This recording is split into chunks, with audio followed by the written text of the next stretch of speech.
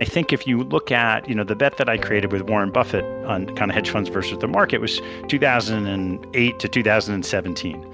And if I look back, you could say almost from the time the Fed came in 2009, that really began the period of time with rates very low and competition higher and higher and increasing, that you just saw this gradual diminution of returns pretty much across hedge fund strategies. So, and there's a couple of factors in that, right? One is just the level of interest rates because you're not paid on a short rebate. But the other one is that you could look back and say there's just more and more competition. And eventually the competition and all these incredibly talented hedge fund managers kind of caught up with the ability of them in aggregate to kind of generate really attractive returns.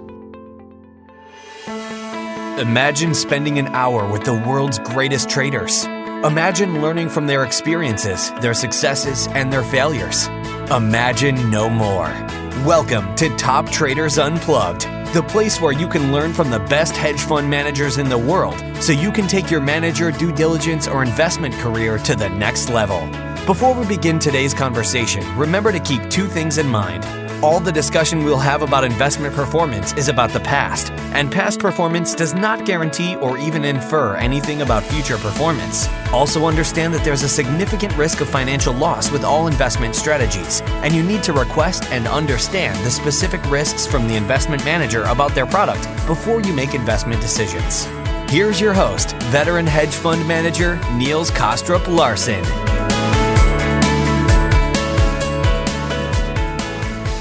For me, the best part of my podcasting journey has been the opportunity to speak to a huge range of extraordinary investors from all around the world.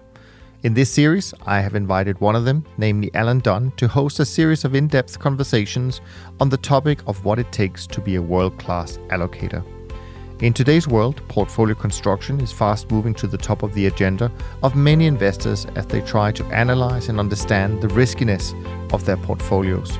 And with ever-increasing uncertainty around the globe, being well diversified across many different strategies and themes in your portfolio can mean the difference between ruin and survival when the next crisis emerge.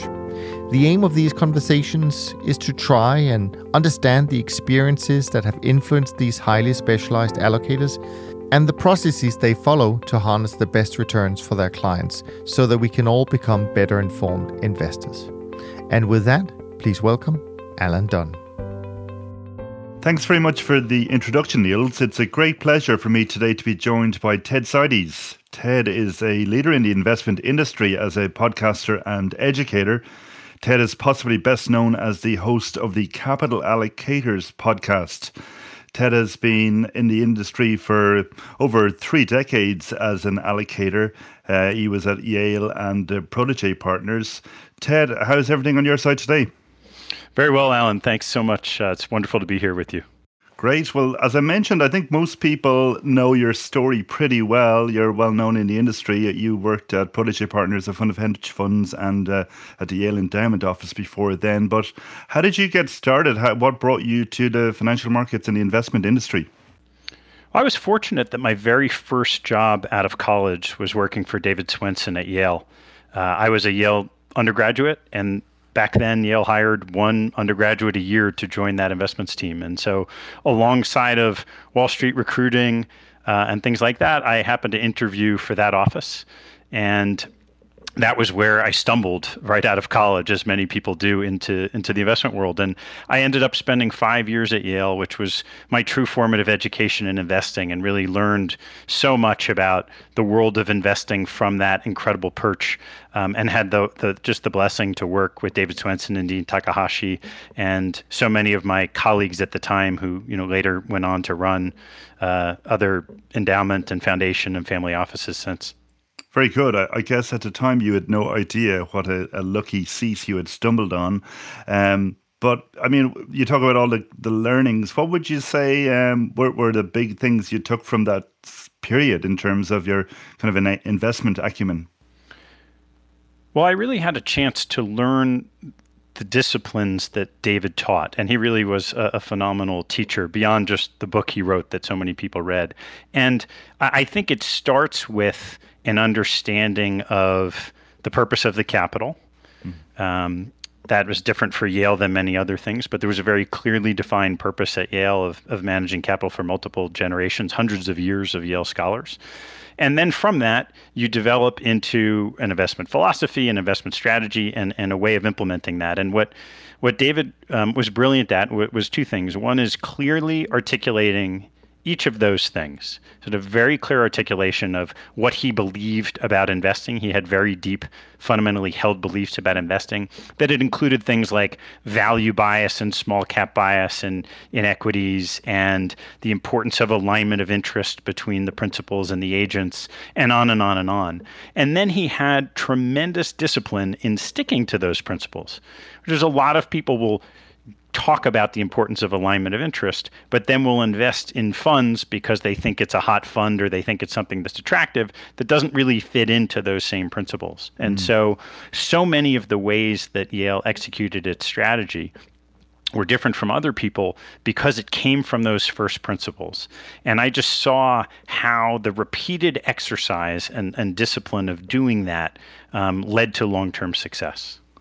Interesting. And is that something then that you felt stayed with you through your own career as an investor, as an allocator, kind of setting out a philosophy and a set of beliefs as to, how you should allocate capital or how you should, construct your investment strategy, and then religiously kind of having the discipline to execute that on an ongoing basis? Well, absolutely, right? You start with a set of principles, and depending on the type of capital you're managing and the structure of the liabilities, whatever the case may be, those principles can change from one pool of capital to the next.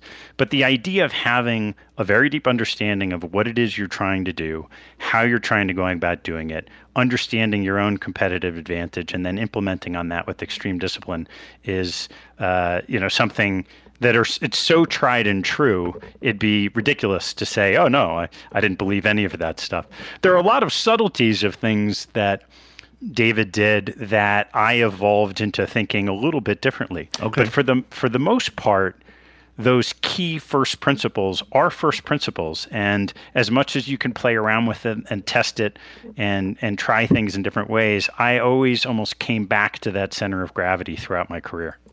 And you touched on a few things where I guess your own thinking evolved and deviated from David Swenson's original ideas. Talk to us a little bit more about that.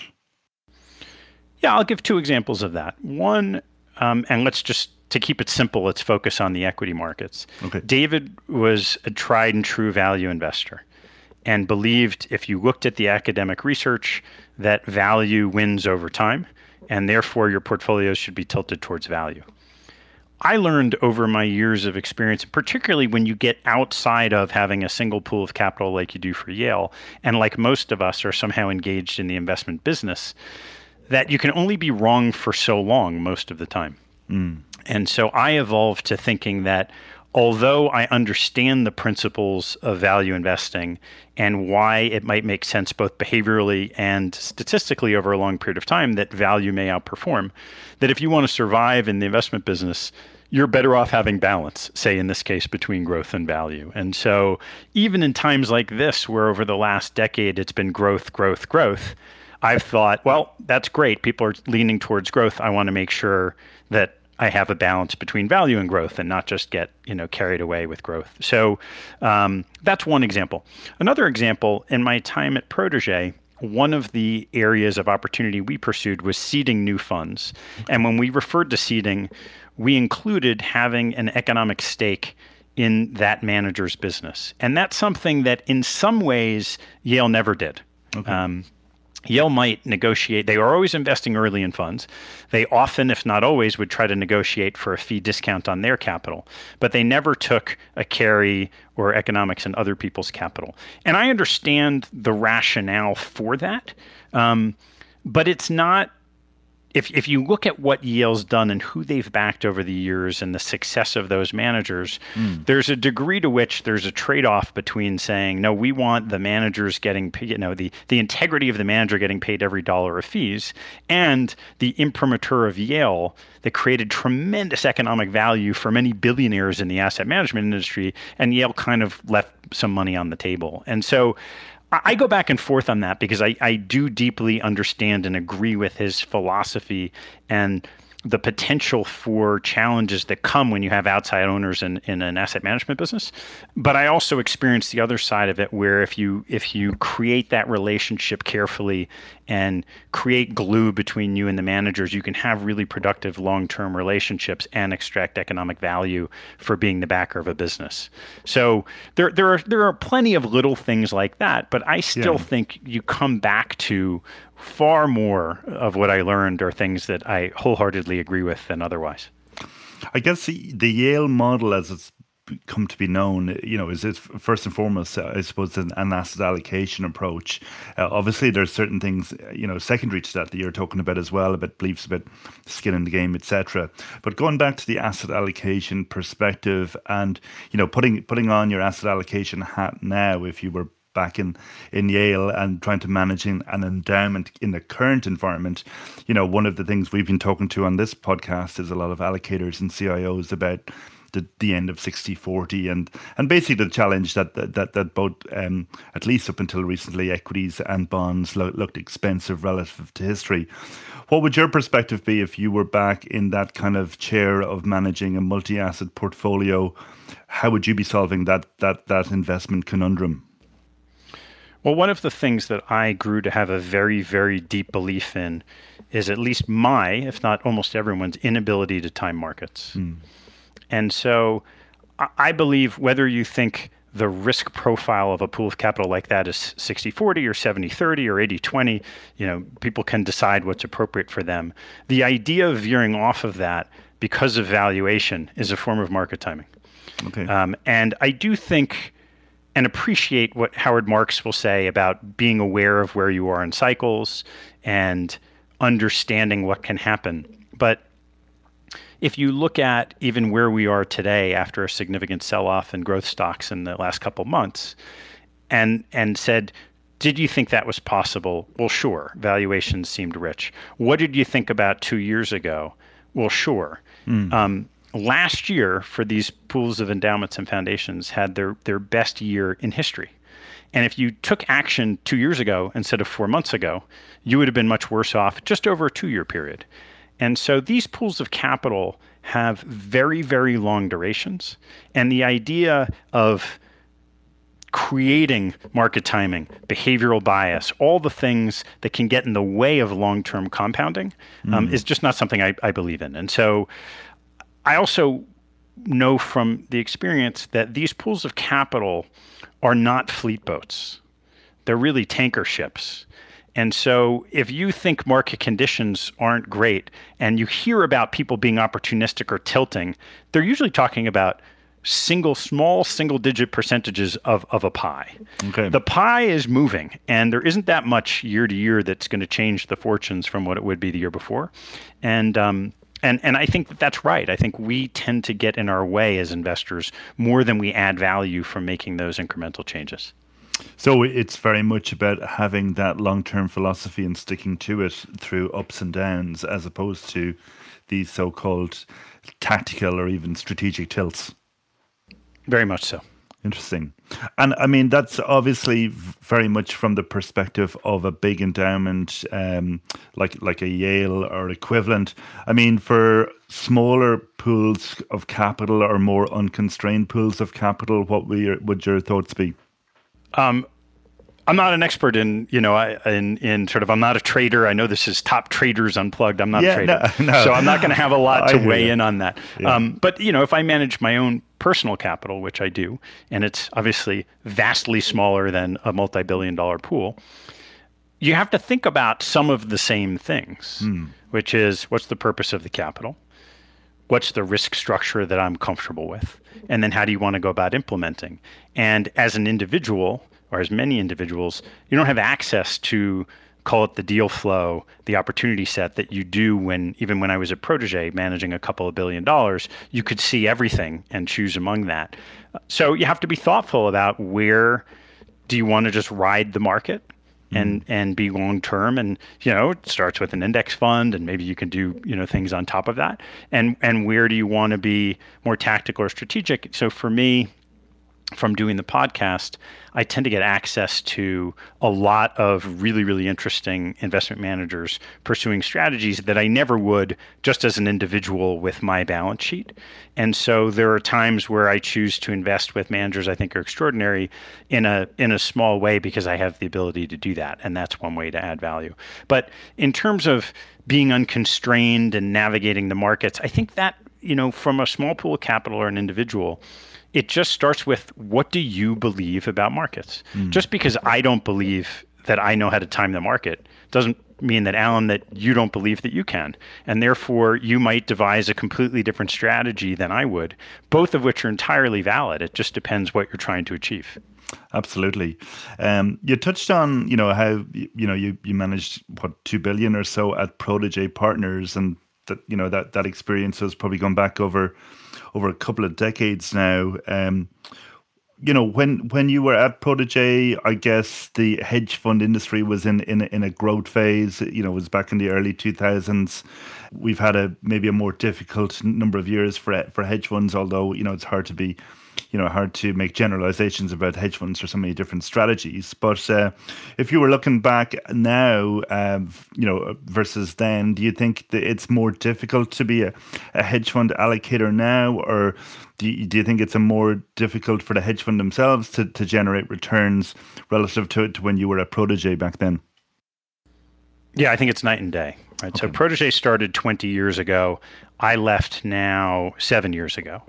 And in that period of, say, 14 years when I was involved, if you went back to 2002, before Fed Reg FD, stock pickers that worked hard had real advantages over those that didn't.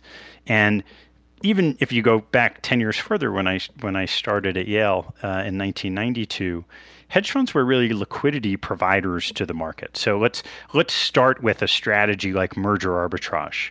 In the early 90s, there were very few people who had been investment bankers. When I graduated college, Goldman Sachs's global investment banking analyst class, I think, was 20 people or something like that. Mm-hmm. So there were very few people who even understood how mergers got created. And therefore, if you were one of those and created a merger arbitrage trading strategy, not that many people understood what that spread was, why it would close, and all those kinds of things. So you could provide liquidity to the market, and you could get paid nicely for the closing of that gap. Fast forward to today, that's just not the case at all. And so that's a really easy example of the evolution of a strategy that was once not well known by many people that became effectively arbitraged away. And I think if you look at, the bet that I created with Warren Buffett on kind of hedge funds versus the market was 2008 to 2017. And if I look back, you could say almost from the time the Fed came in 2009, that really began the period of time with rates very low and competition higher and higher and increasing, that you just saw this gradual diminution of returns pretty much across hedge fund strategies. So, and there's a couple of factors in that, right? One is just the level of interest rates because you're not paid on a short rebate. But the other one is that you could look back and say there's just more and more competition. And eventually the competition and all these incredibly talented hedge fund managers kind of caught up with the ability of them in aggregate to kind of generate really attractive returns. Interesting. It's probably true that what you say in the last decade, we've had low interest rates and maybe an environment which has been obviously more conducive to beta, less conducive to active strategies. Obviously, in the last 18 months, we've seen a very different market environment. Would that give you some hope, or would it be a possible indication that we might see a better environment for hedge funds, given that we're seeing, obviously we're at the start of a tightening cycle from the Fed, we're seeing more macro volatility, we're seeing arguably divergences in economic cycles, etc. Is that a more favorable environment, or do you still think that headwind of increased competition is going to dominate? Well, it's a little bit of both, right? I do think that it's been a long time since people would say fundamentals spoke, and that's really particularly on the stock picking side where you saw hedge funds being able to add value. I don't think that competition structurally is disappearing. So people understand how lucrative it can be to be a successful hedge fund manager. The size of the larger hedge funds today, say Millennium, a Two Sigma, a Citadel, are so much bigger than they were. And so the assets in hedge funds are very, very large and staying that way, which I believe means competition will certainly stay. And you've seen the maturation of the industry almost in the same way you would expect to see the maturation of any industry, which is it gets more concentrated in the hands of quote unquote winners. And it's harder and harder for people who are smaller to sort of succeed and thrive. And so, I think structurally, hedge funds are more competitive. Cyclically, you would expect there to be, better opportunities. But it's just really hard to know, are those short-term, medium-term, long-term trends? It's very, very difficult to point to, rates are going up, therefore hedge funds will do better, right? Will do better than what? Does that mean they'll deliver more alpha now that people are much more sophisticated in understanding what value added means? Does it mean that just the returns will be higher, but maybe there won't be more alpha because you have a kind of a hedge fund beta from higher rates? Yeah, I don't know the answer to that, but those are the right questions to be asking. And you touched on your famous bet with Warren Buffett, which was 2008 to 2017. Obviously in that scenario, the S&P ultimately ended up outperforming. If you were to look at that bet fresh now, it sounds like you're maybe more cautious on hedge funds. Would that be fair to say, or would you be happy to take that bet, looking forward for the next 10 years? I would look at it differently. I think in 2008, when we made that bet, I thought the odds of hedge funds outperforming the market were significantly high. And I still believe that. It didn't play out that way, right? The market crashed, the Fed came in, the market roared. It was a losing bet. If I think about the probability distribution of outcomes over those 10 years, starting in 2008 today, I still think that was a good bet. I have no idea today, right, the value of that. I think if you take the S&P at a historically normal valuation, which we're probably not yet there, still probably a bit rich, it'd be hard to bet on hedge funds. In a currently 2% interest rate environment. You'd need to be at a 5 or 6% rate environment where you had robust short rebates where you started to say, okay, it's a fair fight. But I don't really think about it that much today because you're not really at an extreme. At the time, you were at extreme valuations in the market.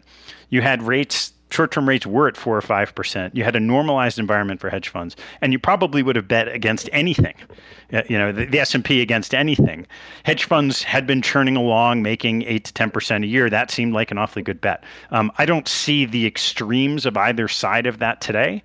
So, I prefer to try to make bets when I think the odds are in my favor, even if it doesn't work out, as it didn't. And so I wouldn't make that bet today, but not because I have a view one way or the other. It's because I have an absence of a view.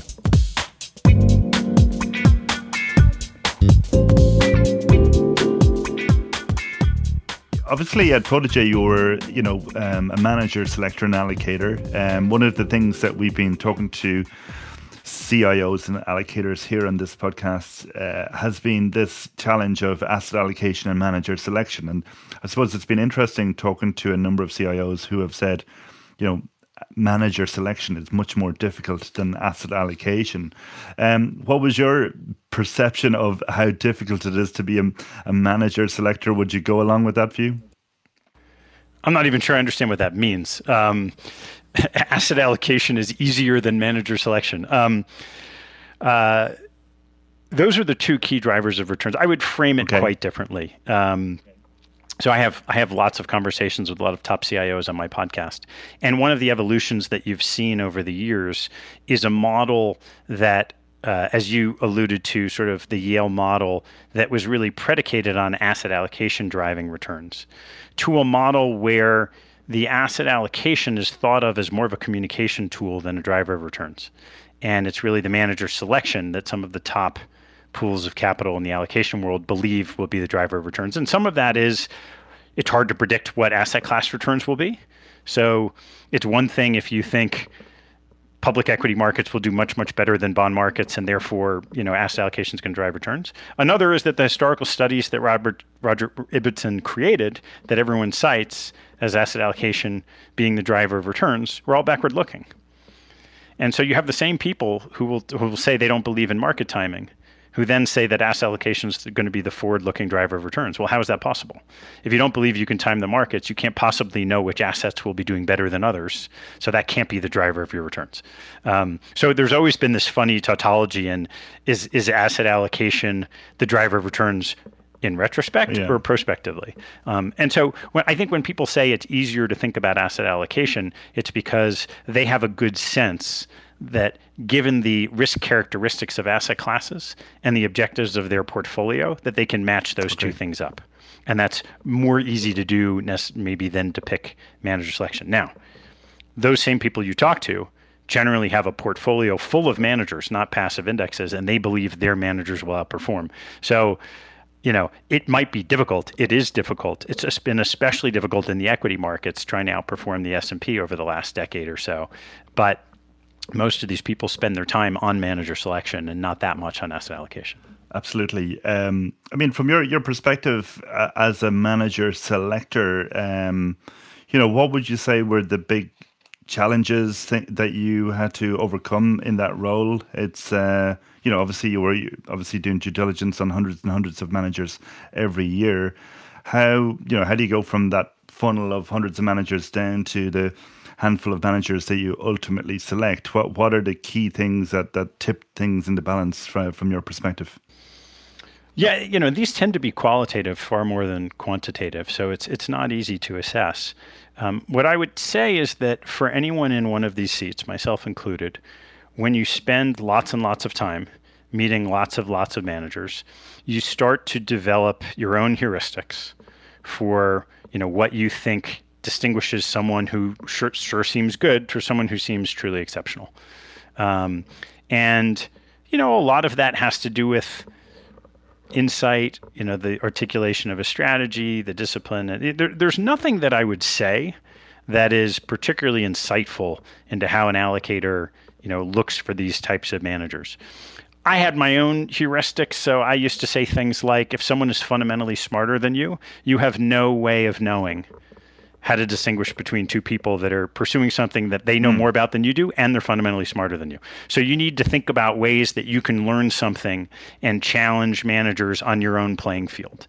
And there's lots of different ways people choose to do that. Sometimes you're not even talking about their investing, you're talking about their organization, because allocators tend to know a lot more about the functioning of high-performing investment organizations than a manager who's sitting in one would. So there's lots of ways of teasing that out. But I think it's far more art than science. And so it's very, very difficult. It's one of the frustrating things that people you interview, people I interview on my show, is that there aren't that many that can really tell you exactly what it is. They just sit around it and they, pick their favorites, and that's how they go about it. I mean, I suppose that's the critical issue that, are we insightful in our selections, or are we being biased? And, there's a huge literature on behavioral bias, and I know it's something you delve into in your podcasts and books, and about, trying to overcome those. Back then, when you were an allocator, did you feel you were conscious of these biases? Or, some people are saying, well, I have a bias, but my bias has helped me be successful as an allocator, so I'm happy with it. So that's one perspective. We've had this growth in behavioral finance maybe in the last number of years. Is that something you were aware of, or did you worry about that, or was it not something on the radar, when you were selecting hedge funds 2 decades ago? It was a long time ago. It's hard to remember. I think the one that we were very conscious of and tried to think carefully about is performance chasing. You could go into all sorts of subtle things about behavior and wanting people that sort of look like you, think like you, whatever it is. But performance chasing is a particularly pernicious one because we all know it exists. And generally speaking, we all do it anyway. And so you, as an allocator, you could look at, which we did, the history of all the decisions you made with managers. And invariably, you exit after weak periods of performance. There are a few exceptions to that I had identified. But if you really look at it over time, the number of instances where somebody invests in a manager, that manager then performs well, does exactly what they said they're going to do, doesn't meaningfully change their organization or grow too big, everything is humming, and therefore the allocator redeems, that happens almost exactly never. right? But there is turnover, which tells you that, even though that great manager who looks like perfection usually will have soft periods of performance, there are also managers who have soft periods of performance that then reverse. But it is always this exercise that someone isn't performing that well, and then people scrutinize it. And then maybe even if they have a behavioral bias or they understand that chasing performance is a behavioral bias, they'll find some rationale for why at that moment in time, whatever thesis they had about the manager wasn't actually right and they should come out. And when you look at the history, as we did, of all the decisions that an allocator will make, no matter who it is, you always end up with the same issue. And so that one is the one that I thought the most about. The only way that I saw around it with any consistency was when the investments were in tactical strategies. So if you went in to invest with a manager, let's say, in 2006, you were pursuing a subprime mortgage short, and that was the strategy. When that strategy proved to be a huge winner and played out, generally speaking, you would take your capital out and you would win. But if it was an opportunistic manager who happened to be there and had this great run, and then they moved on to whatever was next, you would stay. And if you looked at the history of Paulson and Company, is a great example of that, right? So in that strategy, which we were invested in, we exited, but then he pivoted to doing something else. And lots of people came in and said, well, this is just a brilliant opportunistic manager. And the fortunes weren't as good going forward as they had been in that particular tactical trade. So that's one example where if you know that you're going in for a particular defined purpose, and that either plays out or doesn't, you then can exit. And those exits, particularly when things worked, I saw as the one example of things where you could enter well and exit well. Okay. And it's interesting, you say people are aware of these biases and seemingly there's very little you can do about it. But maybe it's a good segue into the learnings from the podcast. When you speak to other CIOs, allocators, how, do they agree? Have they anything that they do from a process perspective that can help them overcome this challenge of being seduced into investing because of performance? Yeah, I think the sophistication of these pools of capital has gone up a lot in the last decade. And so you went from an academic awareness of behavioral finance to, people like Annie Duke coming out and saying, oh, based on what I learned at poker, here are some things you can do about it, to organizations actively taking those lessons and then applying it into their investment processes. So things like pre-mortem analysis, things like an understanding of how do you make a more effective group decision-making process by not having the leader of the group domineer the decisions so that you can unearth all of the available information when you go about making a decision. I think those things have gotten a lot more sophisticated and are practiced much more meaningfully, than they were a decade ago. It's interesting you touch on the likes of Annie Duke and I was just have her book here, and one of the first things she talks about is this idea of resulting. Looking at the result of a decision as opposed to the process, and it's almost like it's an impossible one to get away from. If the idea of the decision the quarterback made whether to pass or not, and if people purely assess it based on the outcome. It's very difficult to get away from that in any walk of life. Do you think people are being successful in taking these insights and actually applying them, or are we there yet? I don't know how to answer that question. I think people are trying hard. But people that's very general.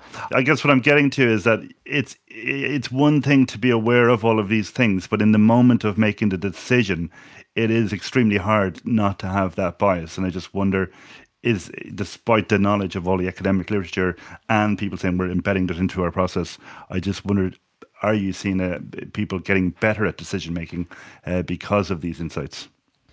Yeah, I believe so. Annie talks about the difficulty of making a decision when you're, quote, in it.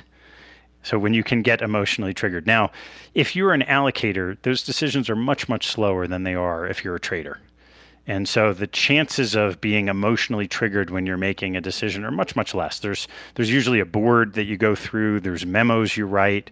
These are not day-to-day, minute-to-minute decisions. And so I think fewer of those decisions have the potential to be as emotionally charged as something that is a shorter-term, time-sensitive decision. So I'd like to think that people are more thoughtful about it. I'm not inside all these different organizations to know. In fact, they are practicing it. They are getting better. There's a lot of CIO turnover. And so it's really the organizations that have had longer stability that you would expect to improve their processes more than ones that are turning over. So it's a mixed bag. The other interesting aspect that you delve into on your podcast and your book is, the skill of interviewing, which I guess makes sense. It's not something that you hear a lot about in terms of if you pick up an investment skills textbook, it's not something that's mentioned there. But obviously, as an allocator, it is important. What do you think differentiates somebody conducting a good manager interview versus somebody not conducting a good manager interview? Yeah, I learned a lot about this from doing the podcast in ways that I hadn't when I was day-to-day interviewing managers. And the one thing that I start by saying is that I don't think in all the time, the 20-something years I interviewed managers, I ever walked away from a meeting and wondered if I had been good in the interview. Most of the time you walk away evaluating the manager, saying, do we want to move on to a next step? Was that a good meeting? What do we think of them? What do we think about our investment opportunity? And so that's a different lens than when you're doing a podcast and listening to a recording and saying, oh, wow, I missed that question. I did. And if you take that and pull that string, there's a feedback loop that has been missing historically in the continuous improvement of an allocator in getting better in their interviews. And so we have a module, I created a course called Capital Allocators University. We have a whole module where we talk about different techniques in interviewing and how to get better as an interviewer. And it starts with sort of thinking about what's the purpose of that interview and making sure you've set the stage the right way to achieve that purpose. And then there's some techniques in how you go about the interaction so that you can get as much information as you can. There are some things that come up that can derail you, and you have to think about how to do that. There are some things about how do you organize your team to get access to the most information, the setting that you're in. There's all kinds of ways that you can think about getting better. So, I've learned a lot about that post my time at Protege, and it's one of the things we try to teach in Capital Allocators University. Very good. And do you find that differs or is the same across strategies? So, obviously discretionary versus systematic, or if you're interviewing a manager in private equity versus a quant manager, I guess you're looking for different characteristics, but is the overall framework still the same? Yeah, the content is obviously quite different, the types of questions you'd ask, the type of information you're trying to get. But the structure of how to think about conducting an effective interview is exactly the same. Okay. The other ones that you touch on, Capital Allocators University, which is an interesting initiative. It sounds like you're helping people develop the skills, the softer skills of the CIO, like decision making and interviewing. Can you talk a bit more on that? Sure. Yeah, that's exactly what it is. One of the things I found from doing the podcast is the bigger lessons I learned weren't the investment lessons. There's always little things you can pick up to improve an investment process. But if you go through the CFA, if you spend 20 years in the business, you can always refine, but you have a pretty good awareness, as most senior people do in the business, of what investing is all about. What I learned a lot about, though, were the disciplines in and around what's required to be successful as, say, a CIO or a senior investment professional. So we talk about decision-making or interviewing, but also the basic principles of leadership. Right? Our business is known as being good at, say, managing money, but not managing people. And it's not that big of a stretch to say, well, if you talk to a couple people, from the military or that run good organizations and try to understand what are the principles that go into that, a lot of it is common sense, but you need to hear it from someone to understand it as a framework. So there are things like time management. Everybody knows time is limited, but what has someone told you about how to think about how you manage your time, and then some tricks to how to structure it on a day-to-day basis? So those are the things we teach. We've done it as a full course that we did the first time in September, and we're doing again starting in April. And then we're going to evolve that. We may chop it up into bite sizes and say, just do a class on interviewing in the future. So we're kind of iterating on how to best share that information. And what kind of people have you got participating in this so far? It's been, both of the cohorts are about 70% allocators and 30% money managers. Okay. And is the idea that this is part of people's training, people who have an eye on becoming a CIO or a senior allocator in one of these kind of large pools of capital? Yeah, that's right. Very good. And I mean, one of the things that you touch on that has been a theme that with some of our other guests is this kind of, not a tension, but a contrast between those softer skills and the leadership skills that people are, asked to develop as they take on senior investment positions in large organizations, when they've often come from a background, whether it's a quantitative background or more of an analytical background. Presumably, you think these skills are learnable. I mean, how much do you think you have to have kind of be thrust into a position and learn by doing versus learn by a capital allocator's course or elsewhere? No, it's always a little bit of both. Right? Yeah. You learn a lot by doing, but if you are given a fast race car and told to drive it in the middle of Midtown Manhattan, you don't want to be driving right into the Hudson River. So I think the frameworks help people understand what very successful leaders have learned. And then once you have a framework, you have to go about your day-to-day and apply it. But what we've learned from the people who have taken the course is that those frameworks have been invaluable in their understanding and calibrating what it is they're trying to do in their day-to-day jobs. Very good. Just going back to the podcast, I mean, obviously you've spoken to, I guess, a couple of hundred CIOs or allocators at this stage. And, I'm guessing they're all very successful people. And you touched on, what very hard to differentiate, say, between the good and the great, insight, discipline, etc. When you've gone through that process, anything has surprised you about these people that you wouldn't have anticipated at the outset in terms of what's been behind their process or what have been key features of their success? I don't know about surprise. I think one of the things that's most interesting, and particularly in this generation, meaning the past generation of CIOs, is it's a relatively new field. So to give you some perspective, when I worked at Yale in 1992, there were only 5 or 6 professional, call it allocator offices in the United States. There are hundreds of them today. And so as a result of that, if you walk through the path that, say, up until now, most of the CIOs have taken, they come from massively diverse backgrounds because there was no training ground to be a CIO. Now that's changing. Right now, more and more of the CIOs have spent their careers as an allocator, but that wasn't the case. And so many of the people I've interviewed, it's sort of fascinating that they all have a very different perspective based on where they came from. And I guess it's not surprising in that if you thought about the structure of the industry and the growth in these types of offices, the leaders had to come from somewhere, and they couldn't come from within the industry because it didn't exist.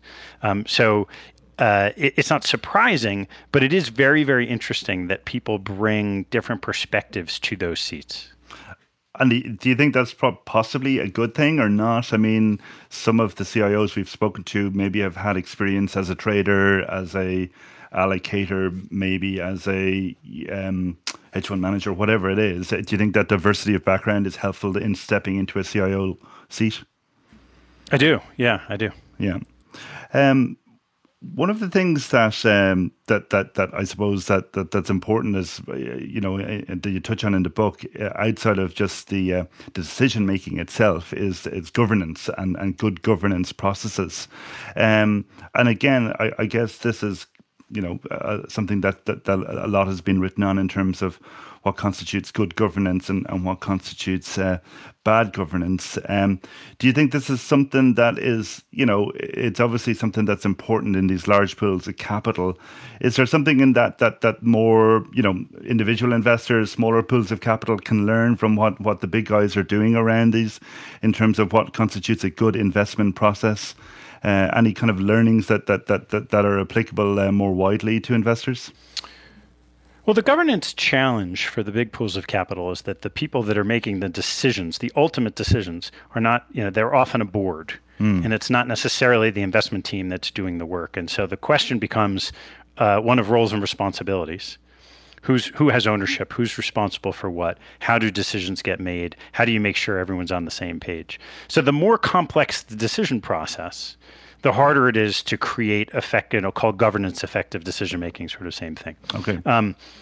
So yes, I think if there's smaller pools of capital, it depends how small. If you have one person, there isn't really a governance issue. They're just making decisions. But one of the things I hadn't really appreciated when I started doing the podcast was how pervasive that challenge of getting governance right is. Because I had only worked at Yale, which has a highly effective governance structure that worked very well then. I'm sure it works just as effectively today. And then I worked at an asset manager where you didn't have to. The decision making was within the asset management company. It wasn't a board who was ultimately responsible for it. So I think that in any decision making unit, the governance challenge in these pools has to do with a board and an investment team. If you have a similar structure, you'll have similar lessons. But if it's a smaller unit, then you get into more the construct of how do you create effective decisions on a team.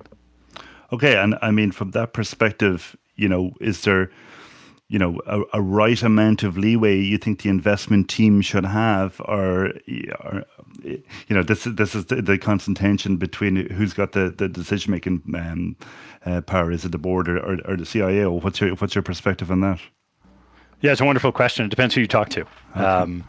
So I think the investment team would always love to have as much discretion as possible, but ultimately it's the board in many of these instances that has the fiduciary duty.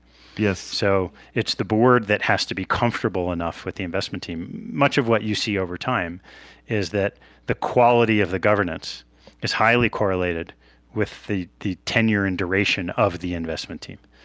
So the longer a team is in place, the more they're able to both earn and gain trust from the board to have the discretion to do more and more of what they think they should do.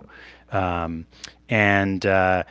boards aren't static either, right? With the rare exception of, say, the University of Notre Dame, and Scott Malpass was the CIO for 30 years and only had 2 board chairs. That's almost unheard of. In fact, some people would say that's poor governance because you don't have enough change. But when you have stability is when you've had great long-term outcomes. Okay.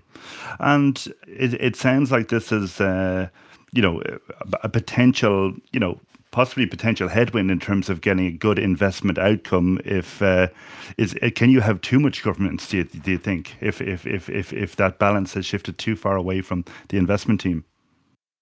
Yeah, there are many examples of where a board domineers over decisions in such a way that it inhibits the investment team from doing what they should do. Now, the board might not think that's a bad thing. I write about one Ivy League endowment whose governance structure has improved measurably over the last decade. But for many, many years, the board would turn away almost every investment recommendation that the investment team made.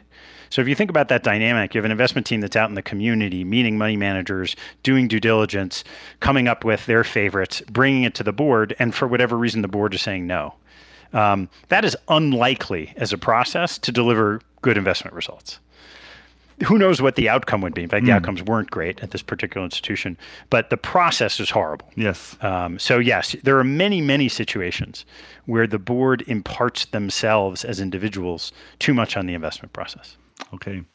I know you've been working on Capital Allocators University, and it sounds like that's a big undertaking at the moment. Are you doing anything else from an investment perspective at the moment? So I've been managing my own capital and finding some really interesting ideas. We have been thinking about how to get access to more capital to pursue some of the things that we've been doing. I can't say a whole lot about it publicly because of all kinds of regulations.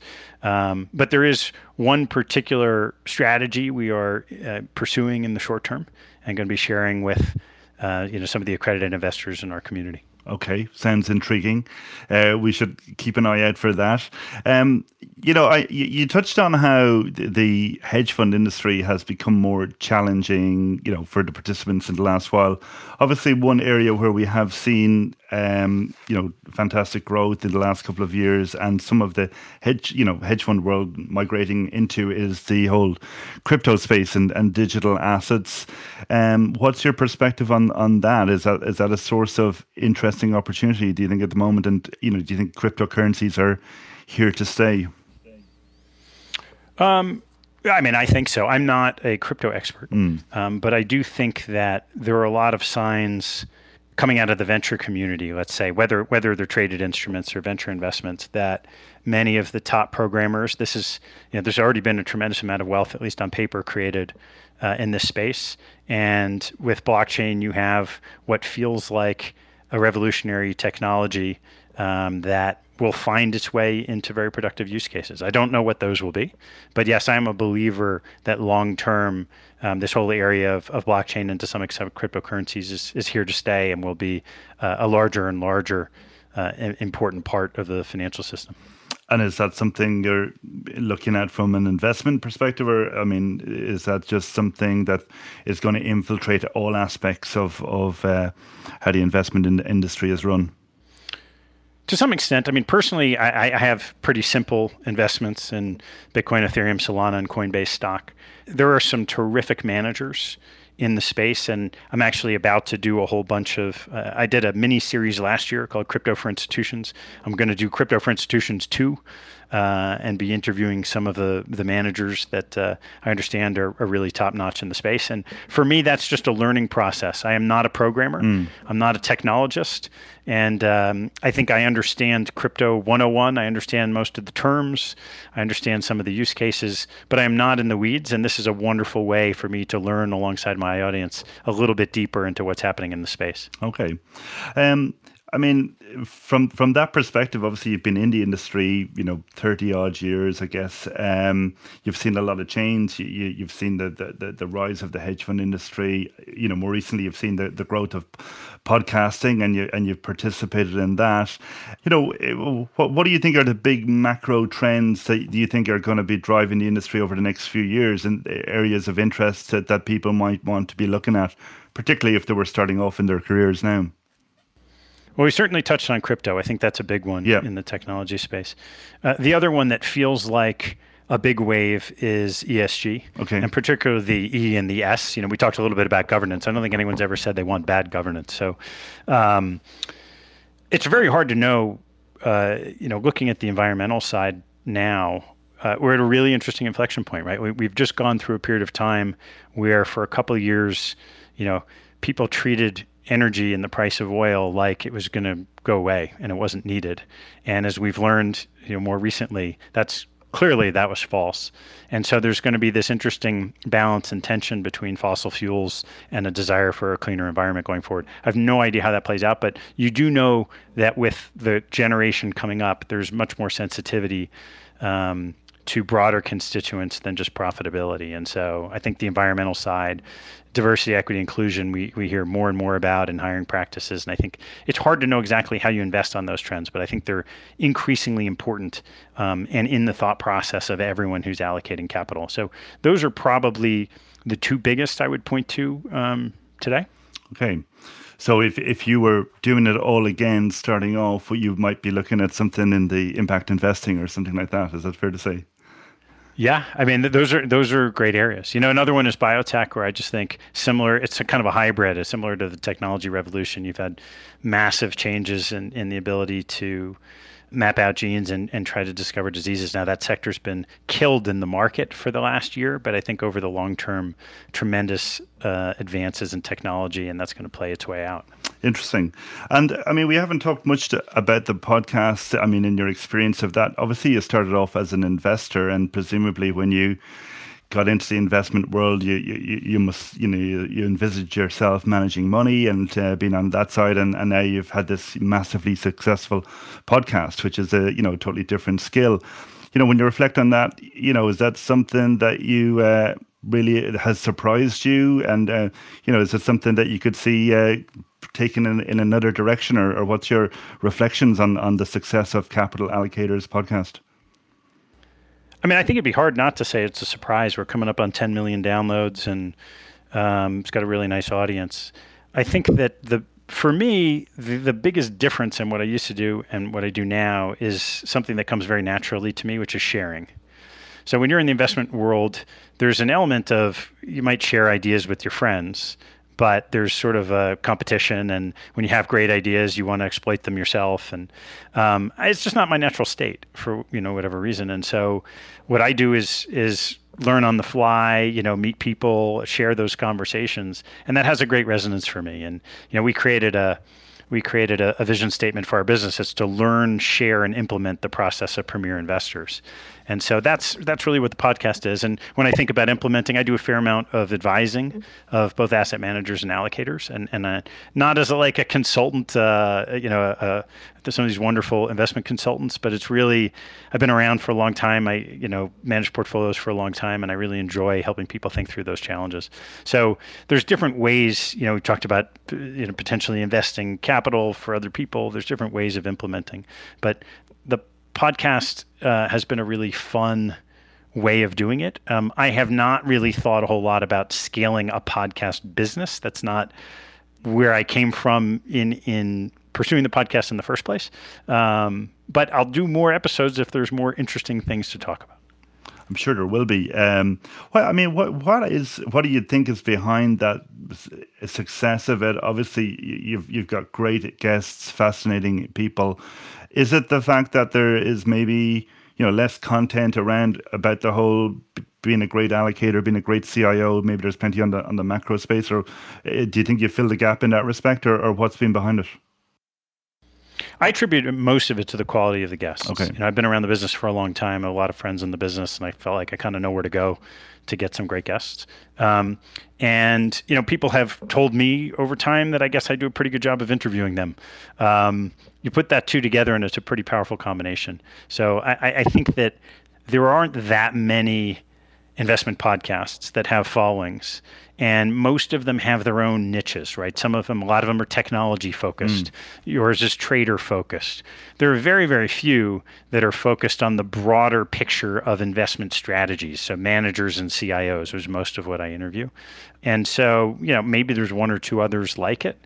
And because of the people that I've had the benefit of knowing over my career, I think the guests speak. And, it's been a wonderful exercise the last 5 years. So I'm relatively new to the podcasting world. I think this is about my fifth or sixth. So as a novice, any tips for me as a podcasting novice and just early starting interviewer? Alan, I think you're off to a great start. I plugged you to say that before we came on. But no, honestly, I do find it interesting how, if you told people 5 years ago, people would be sitting around listening to these conversations of people, they may not have believed it. But it is fascinating how we've seen this growth, and I think people are hungry to learn from experienced people in the industry. Yeah, I'd agree with that. You touched on how your role has evolved into, strategic advice to asset managers and money managers. Is that kind of where you're taking your business and your career now in the next stage? And can you give us a little bit of insight as to kind of what types of topics you help people with on that side? Yeah.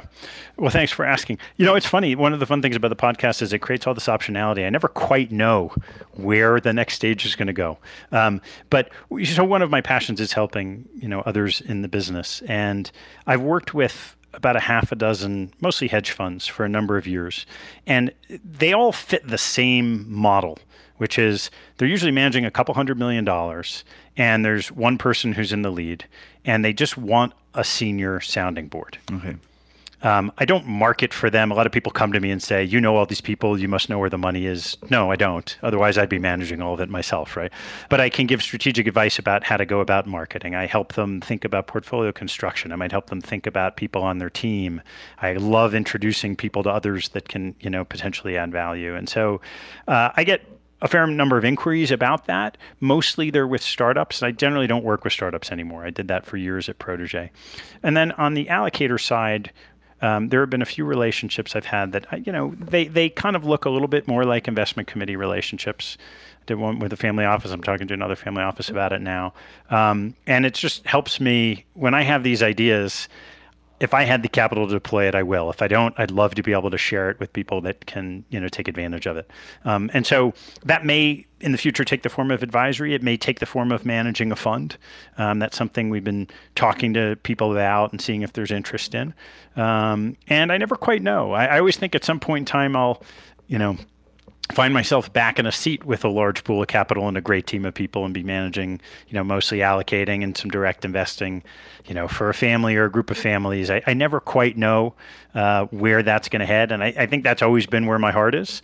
And so it's just, a question of finding the right fit. But, I'm having so much fun doing the podcast. It's fun to do, one of these multi-spoke, I don't know what they call it, this sort of creator lifestyle, or just do some podcasts and do some writing and do some investing and do some advising. It's been a tremendous amount of fun. Very good. Portfolio career, I think, is something like that. Yeah, exactly. Good stuff. Well, listen, we're coming up to the hour. It's been great speaking to you. Fascinating to get all of those insights. We typically wrap up getting some tips for people who are starting off in their journey. What advice would you have for people in terms of things to read, things to do, people to follow on Twitter, etc., if they are relatively new in the investment industry? Obviously, listen to Capital Allocators is a good start, as well as Top Traders Unplugged. But anything else? Boy, there is so much more information now than when I was coming up in the business. So, I always tell people, find what they're really interested in. People talk about they're pursuing their passion, and then focus on the relationships with the people they have, their friends, parents. But those are usually how people find their way into the business and find great opportunities. Very good. Well, Ted, thank you very much for coming on Top Traders Unplugged. It's been a pleasure having you on. So with that, I'll hand it back to Niels. Thank you so much, Alan and Ted, for a fun conversation, this time with a fellow podcaster. As you can hear, Ted has covered a lot of ground in his career and has tremendous insights to many aspects of the investment world.